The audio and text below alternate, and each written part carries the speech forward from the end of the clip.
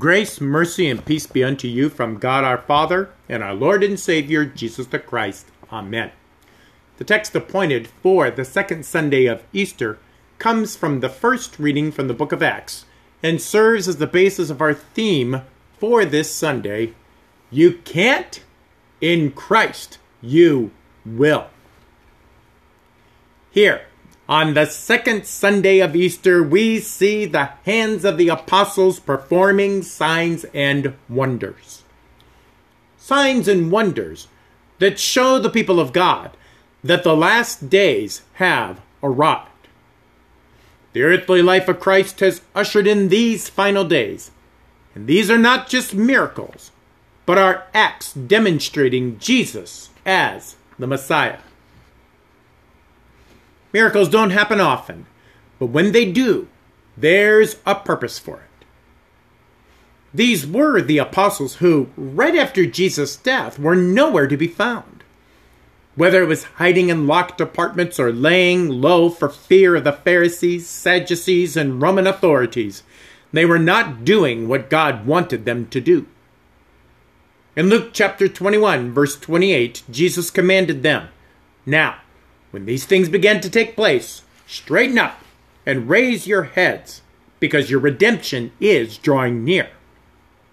And again in verse 36, "But stay awake at all times, praying that you may have strength to escape all these things that are going to take place, and stand before the Son of Man."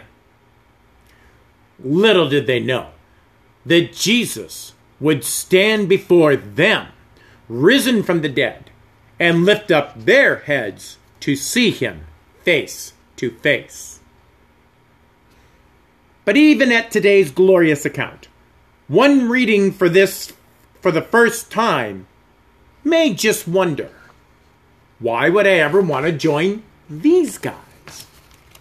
After all, these were the people who were giving away their land, houses, and personal property, and handing it all over to the leadership to distribute to those in need. Then there were the people who lied about what they had and did not give it to the leaders and were struck down by God for lying to the Lord. And if that all wasn't enough, they were frequently hunted down by the authorities and arrested for the crime of colluding with the Christian way. You have to honestly ask yourself, without the knowledge we have today and the perspective of their day, why would anyone risk joining the way? Now, to be sure, we have our occasional heroes who will rise above the crowd and take on dangerous challenges for the greater good, like Martin Luther, Abraham Lincoln, Mahatma Gandhi, Eleanor Roosevelt, Martin Luther King Jr., and of course, Luke Skywalker. They all rose over insurmountable odds to do the courageous thing instead of the popular, crowd-pleasing thing. But they are unique and not common like the crowds we see today, possibly numbering as many as 10,000 people. But these leaders did have one thing in common with all the people we see joining the way. Now, I know Luke Skywalker isn't real, but the reason Star Wars was so popular is because the conceptual nature of the story is real. Let me explain. In the second movie, Luke is being trained by a master how to fight in preparation for his imminent confrontation with his arch enemy, and the training is not going well. But that does not seem to deter young Luke, so confident in himself. He tells his master Yoda, "I'm not afraid." And Yoda replies with one of the most powerful lines of the entire series. "You will be. You will be." This is the classic, "You won't until you will." Or maybe you know it better as, "Every man has his price," and "Never say never." In the case of today's apostles, initially, they were too afraid to do what Jesus commanded them before his death. And now we see them seemingly without fear. Something changed. And whatever changed clearly changed them. Now they say education, training, and understanding can take days, weeks, months, and even years before the light bulb comes on and we have that aha moment where we finally understand what previously eluded us before. So we must ask ourselves, today, what was that aha moment for all those people, and how did they change from despairing fear to exuberant joy in such a short time?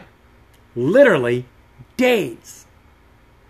What drove them out of hiding and into the presence of Peter with his unbounding exultation? What gives you joy? And I mean everlasting joy. Is it a new car? Yeah, probably. Until that first scratch or first dent, or the first projectile vomit flies into the air vents from a car-sick kid. Is it a new boyfriend or girlfriend, or being newlyweds? You know, that love that conquers all and makes you jump like Tom Cruise on a couch during the Oprah Winfrey show. Sure, of course. Until you have to live a few years together, do laundry together, and share a bathroom. Gentlemen, can you just leave the lid down already?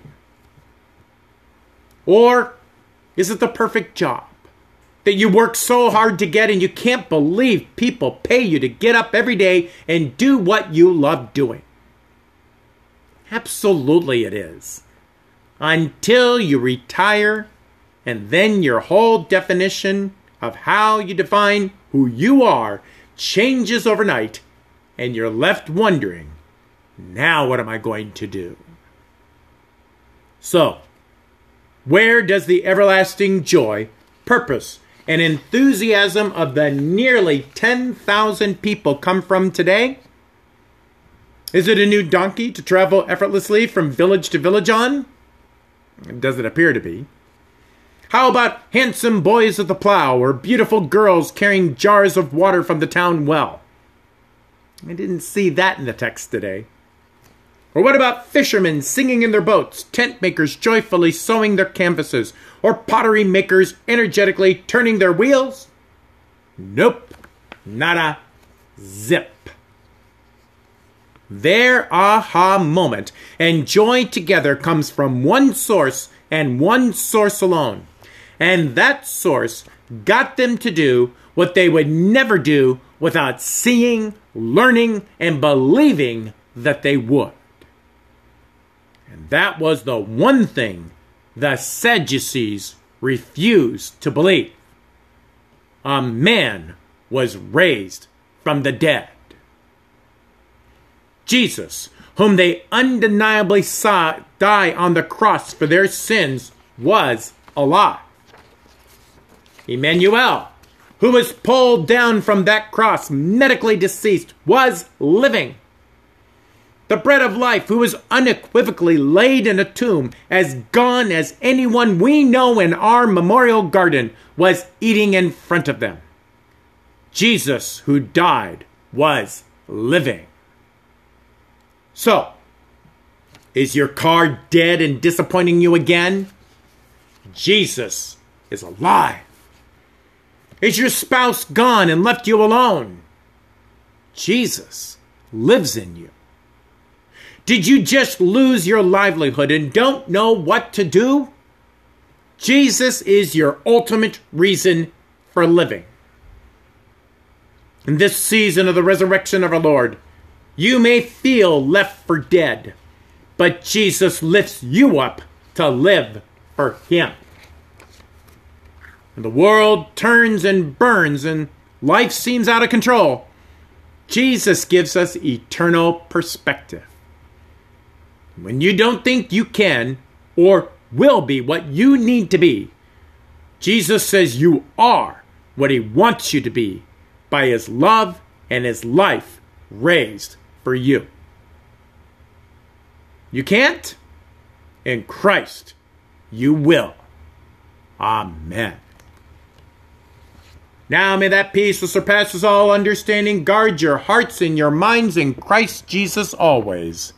Amen.